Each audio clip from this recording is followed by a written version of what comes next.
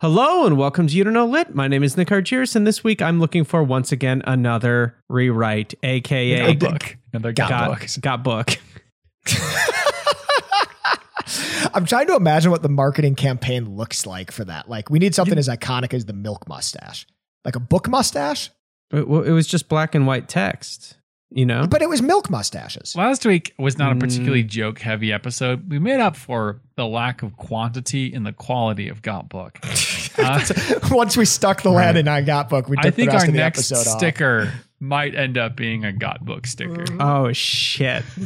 And to help us to continue on with these very helpful things, Ian and Joe, two high school English teachers. Oh, my name's Joe Holshoe. I'm a high school English teacher. And Nick, if you're looking for a Got Book, otherwise known as like a book that is in direct conversation with another book or a book that's been rewritten or something like that. If you're looking for a Got Book, I've got a heck of a Got Book.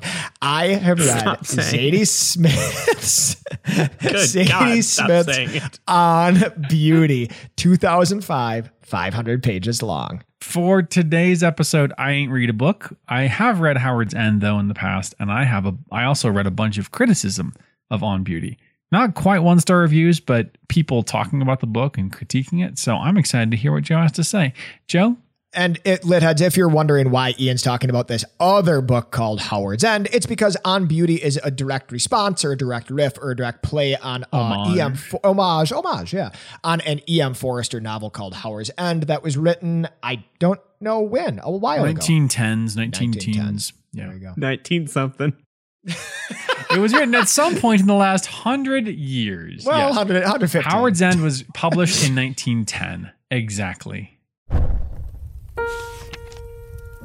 May your earlobes turn into assholes and shit on your shoulders. Hey, the plot doesn't fucking matter at all. This is what I think it's about. If you look closely enough, every author was at some point a racist. Audiobooks don't count, right? All art is quite useless. Who told you that? Fun fact, that is how Joe laughs.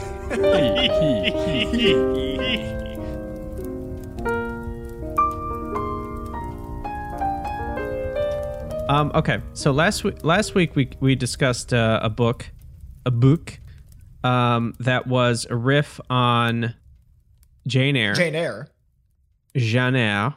Nick, it's been a whole week. Can you remember what the book we talked about last week was called? Yeah, it's written right in front of me here on this notepad. It says Wide Sargasso Sea, which we didn't really cover why it was called Sargasso Sea at all. You know what? I don't know. You don't know? It's not in the book. The book doesn't say, and that's when she went swimming in the wide Sargasso. It doesn't. It doesn't do that. And yeah, and we didn't even cover it during Reese's Pieces, which is also strange. Our infamous new segment where maybe that's the origin of Reese's Pieces. Do we know for a fact that they don't harvest Reese's Pieces from the massive mat of sargassum? I think they might, because you know why? Reese's Pieces is trash. It's all shell. There's not enough peanut butter. It's garbage. I'd rather have M&M's. A peanut butter M&M man. It's really remarkable. Peanut butter M&M's are delicious, but those are not Reese's Pieces. I think they know that. That's why they came out with the Reese's peanut butter cup M&M's, because they're like, oh man, we just fucked up that Reese's Pieces so hard. Now we need to do... Are you saying that Reese's Pieces are separate from the Reese's peanut butter cup M&M? Yeah, different things. Totally different things. Oh Nick's a candy expert. Nick doesn't have a lot of areas of expertise on this show, but I have been to his house. He has a candy cabinet in his house. Welcome to Candy Cabinet, a new segment with Nick. Nick, I feel like you should have a tour, like maybe for our first video. Yeah, Reese's Pieces should be burned, all of them, and not in a good way. Yeah. Whatever that would mean. Welcome, Lit Heads, to You Don't Know Lit, a weekly, or as we call it, Strongly podcast, where every week we would normally pick a theme and 2 books, but we haven't done that because we had a wonderful lit head write in, Danae. Hey, it's Danae, part 2. You didn't have to. You could have let that die. Hey, it's Danae. It's time to say, here's part 2. Got a book? Let's...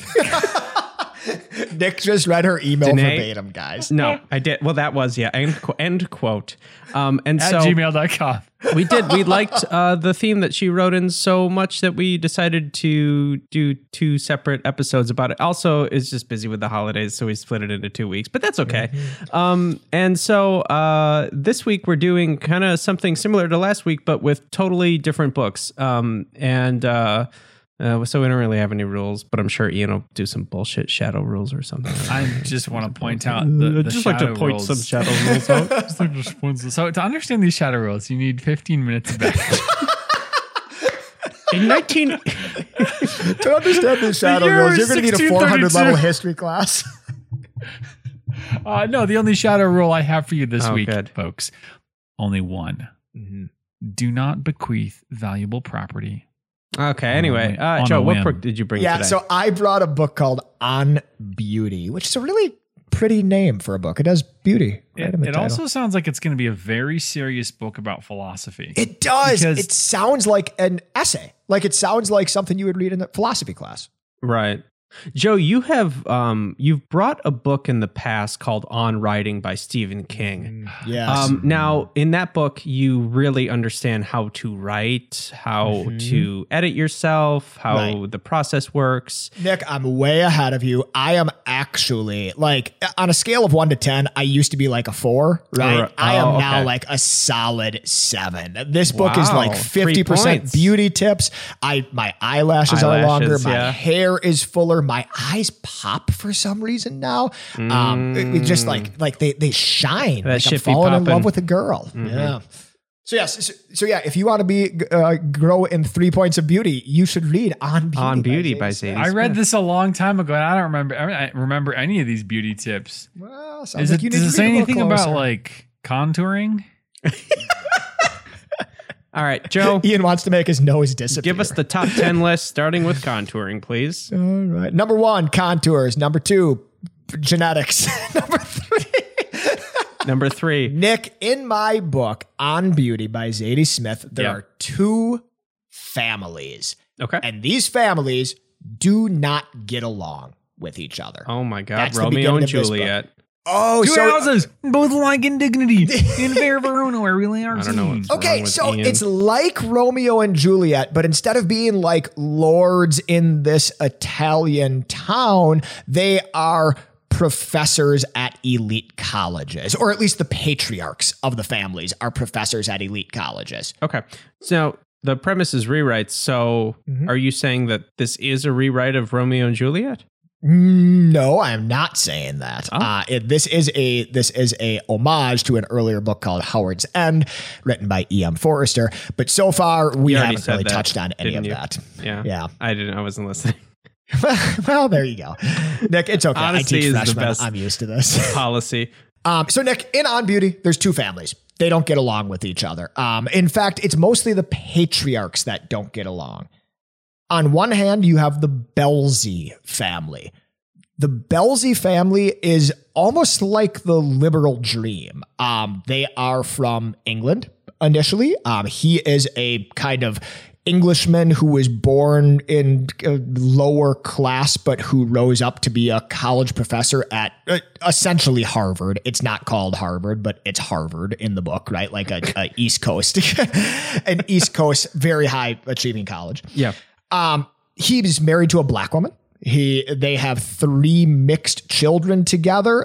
His wife is super impressive in her own way. She is not an academic. She's not a professional. She has raised the children, and their kids are really cool and really impressive. And from the outside looking in, you look at the Belzys and you're like, wow, that is the liberal dream, right? Like this is what we hope we're going towards. And this isn't me just saying that. This is like literally words from the book, right? Like Gotcha. Professor Belzy, Okay. Howard Belzy is like, he espouses a liberal agenda. No, he believes in like the liberal idea. Like you can educate your way out of poverty. Like education is this equalizing force in the world.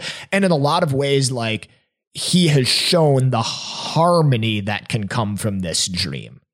On the other hand, the other family, right, are the Kippses, which is a good name. And the Kipps, Montague Kipps, so you kind of made a nod to Romeo and Juliet. Wait, pretty what? good.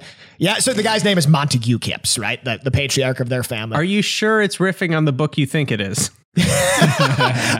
I'm pretty sure. Well, actually, no, I can think of a couple more connections between this and Romeo and Juliet. Uh-oh. Yeah. Okay. Folks, you're hearing it live. Yeah, live on air. surprise. Joe is Joe done reconsidering. fucked up. So Montague Kipps is actually on paper, like seems kind of similar to Howard Kipps. I mean, Howard is a white man, Montague is a black man, but they both grew up poor. They both rode their intellect to become professors of some renown at this college. Montague Kipps is a professor at Oxford. Howard is a professor at, fake Harvard. But the difference is that Montague Kipps thinks that this liberalization and things like affirmative action are preposterous, and he is vocally outspoken against them. I guess that's redundant. He is outspoken against these things. He gives lectures on them. He writes articles about them. And Montague Kipps and his family have been invited to Howard's University to essentially serve a year as a guest lecturer. So the Kippses and the Howards, these two families, are increasingly spiraling toward each other. Is Kipps spelled with a K or a C? Okay, Kipps. Because the Capses. The Cappas. His name would be Montague Capulet. Yeah. Okay, and so That's a bit too on the nose. Too on the nose. Instead of a big party, we're going to go to school for a year. All right, so which, let's be honest, school is a big party, isn't it? Education. Anyway. Okay. Thank you, Ian. Okay, so Joe, we have two feuding families, and they're at Harvard. Yep. So this book follows, the beginning and the end of this book. It pretty much follows what happens in the year that Montague Kipps and his family are staying at this university, right? As a guest lecturer at this university. The compelling thing about it, or one of the interesting things about it, is we have these two families that on the surface, maybe have things in common, but are ideologically extremely different from one another. And the events of this book keep bringing them. It's almost like they're going around in a circle this entire book. And with every pass, they just come a little bit closer to each other, a little bit closer, and a little more intertwined with each other. So the families mirror each other. They Howard and Montague both have wives. They both have children, right? The children know each other. Some of them are students at this university and are in classes together. The children interact with each other's parents in these classes, etc. This book is essentially these two families spiraling closer and closer together in this college town. Which takes a lot of trust. A lot of pages. Yeah, go ahead. Well, yeah, because the story like this that begins with sort of your first pass is going to necessarily they're going to come in contact, and then they're going to kind of spin farther away from each other for a while. And I think, absolutely. Especially with a long book like this, there is a temptation. I remember when I read On Beauty, and the same thing goes for the source novel, Howard's End.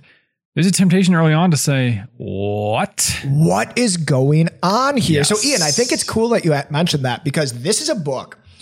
I love this suggestion as a book, because it's one of the reasons I love doing this show with you guys. This is a book that I never would have picked up for myself in a million billion years for a variety of reasons, right? For a variety of reasons. A racist. Because I'm a racist and a sexist and all those things. But so I never would have picked this up.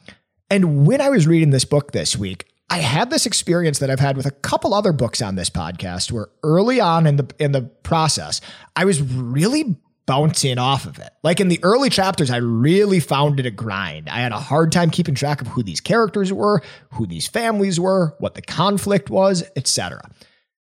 And then I had this magic thing that's happened to me a few times. And this happened to me over the years with a bunch of books, but it has happened to me a few times on this show. One day, it was early summer break, and we had one of these days in Wisconsin where it just rained all day long. It was a summer rainy day. My wife was working. I'm on summer break. I had nothing to do, and I sat down with this book. And there was something about that day, that atmosphere, the part I was in the book. This book just exploded for me. It was all of a sudden I was into it. I hit the ground running. I was willing to. I think I was reading a little more patiently. I was reading reading where I didn't have something to get to. I had nothing to do that day but read. And I went from bouncing off this book to falling in love with this book and really, really digging it. But Okay, so that's the premise. It's two families or something. What is the story about? What is the story? Well, that would be an incredibly challenging question for me to answer. The story is a series of events that happen between these two families, right? So like it's the dad meeting, it's the dad of the Belzies meeting the daughter of the Kipps when she enrolls in one of his classes, right?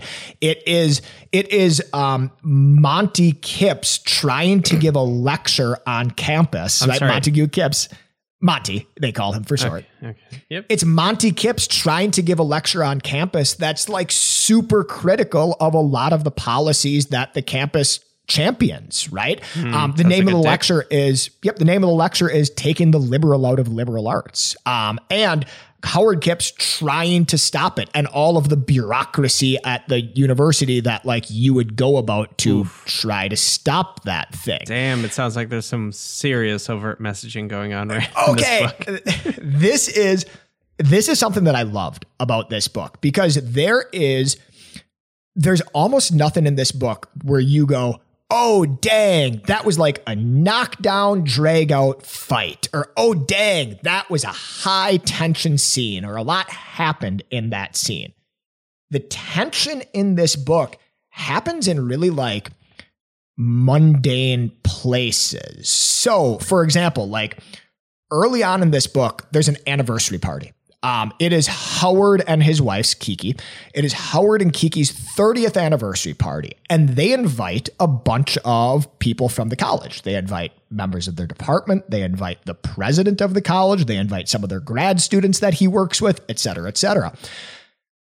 And that doesn't sound like that interesting, especially when I tell you like this party gets like 3 chapters in this book. Like this party is like a chunk of this book, which sounds crazy.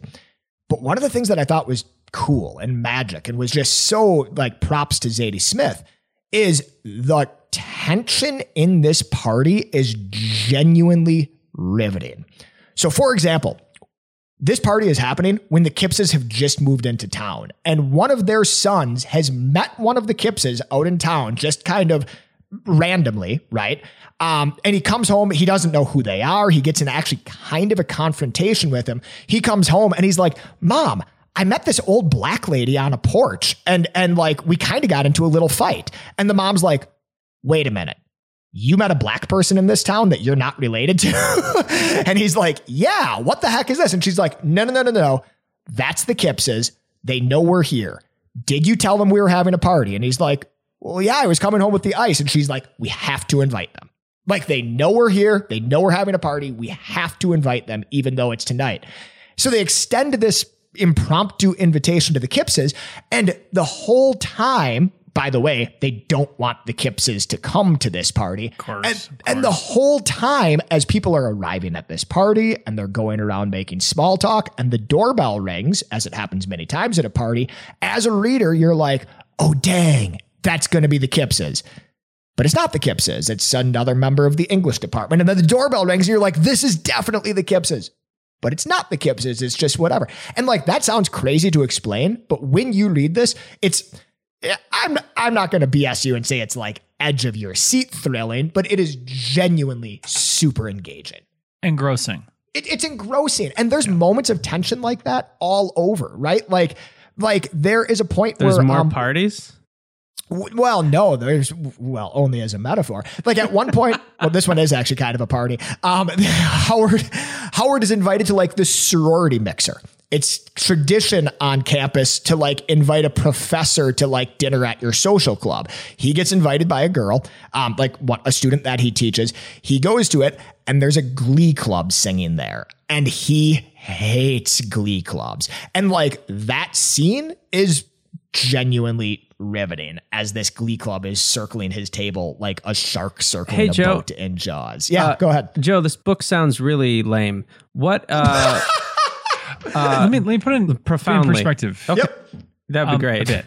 So Joe, off mic, you and I were talking about Cider House Rules. Yeah, Cider House Rules. And I wonder if this might be a way to kind of characterize On Beauty, the phrase would be like multi-generational epic. Yeah. And as I recall, On Beauty doesn't like span, 70 years of a family, but this idea of like kind of families, Hatfields and McCoys, Romeo and Juliet, Capulets and Montagues, that whole idea of the families that are at odds. There's something about that. There's something sort of engrossing is a good word. Yeah. And when you put that in a very specific sort of social setting, the weird, goofy world of academia, I don't know.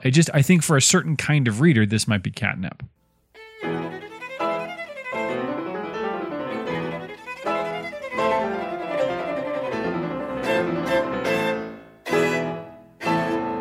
I think this is where Howard's End comes in. This is an homage to Howard's End, which was this 19th century style novel written by E.M. Forster. And Zadie Smith, she talks about reading E.M. Forster's novel for the first time, and it being the first time that she read something when she realized the power a novel had. Right? Like she realized how magical a novel could be. She realized how engrossing a novel could be. And E.M. Forster's novel, Howard's End, is very much like the Cider House Rules. John Irving says, I don't write novels for the 20th century. I write 19th century novels. This book feels like a 19th century novel. It's not a multi-generational epic, but it's a book for a rainy day, right? Like it's a book that you want to sit with for a while. Early on in this process, I was like, okay, this book is riffing on Howard's End. I got to figure out how it's riffing on Howard's End. I got to figure out what Howard's End is, how it's riffing on it, etc. I read this interview with Zadie Smith, and it was an interview in promotion of this book. And the writer and the interviewer asked her this specifically. They said, hey, you said this is your homage to Howard's End. Tell us about that. And she says in the interview, quote, I actually think the points in the book where On Beauty meets Howard's End are the least interesting parts of the book for me. It was mostly a way for me to practice writing inside of a certain genre. So much of my writing has been characterized as formless or modern or experimental. I wanted to hold myself to the rigidity of a 19th century novel. So for me, it was scaffolding. But in the end, the books only meet properly at 2 or 3 points. I suppose I still think of myself as an apprentice, and this was one end of my apprenticeship, learning to write an English novel. That's really interesting. I think that makes total sense. Some of what I did this week was look at what critics had said, and this is one of the points that people make. Yes, they do touch. Everyone likes to call out that first line. The Howard's End, the Forster novel begins with, suppose we should begin with this. And so does Smith.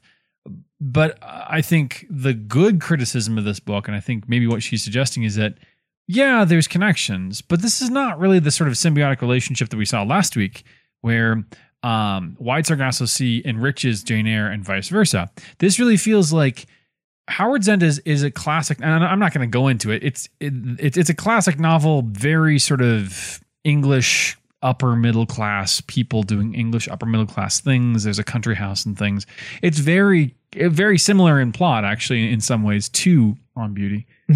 But she's not interested in like, oh, what if we do the hidden history of the person who's the murderer. Like she doesn't do that. It seems like very much like this is the New York Times called this a launching pad.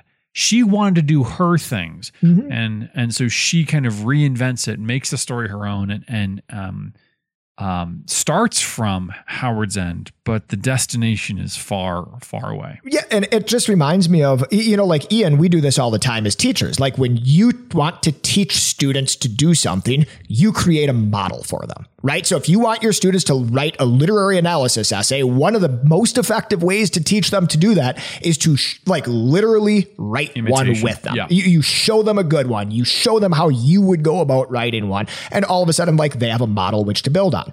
I think Zadie Smith's interview, she's saying Howard's End is my model. It's the genre that I want to write in. There's the plots echo each other, but ultimately this is its own thing. I built my book on top of the model of Howard's End.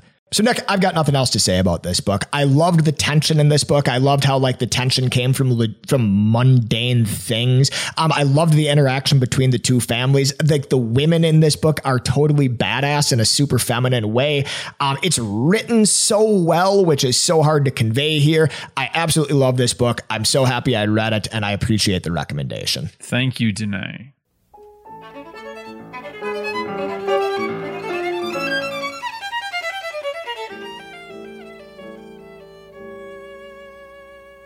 Litheads, if you want to be as powerful as Danae is, get 2 episodes in her honor. We're like puppets. We dance. We dance as you tell us to. Head on over to our website, youdon'tknowlitpodcast.com. We couldn't get the .gov. Sorry about that.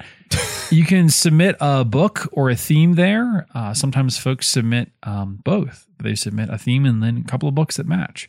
You can also click on the button that says get a sticker. And no, that will not cause your internet to instantly print out a sticker for you, but I will personally send you a handwritten note that says, wow, in your Owen Wilson voice, and also as many stickers as you want.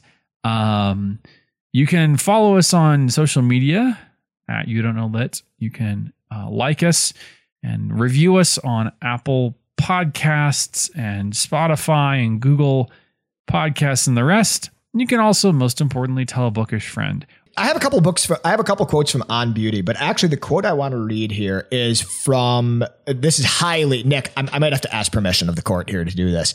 The quote I want to read is actually from Ian's author last week. And it's something that she wrote about, actually about books, and I thought it echoed so closely the experience that I had reading On Beauty this week. This is a quote about reading. And she writes, "It was one of those long romantic novels, 650 pages of small print translated from French or German or Hungarian or something, because a few of the English ones have the exact feeling that I mean.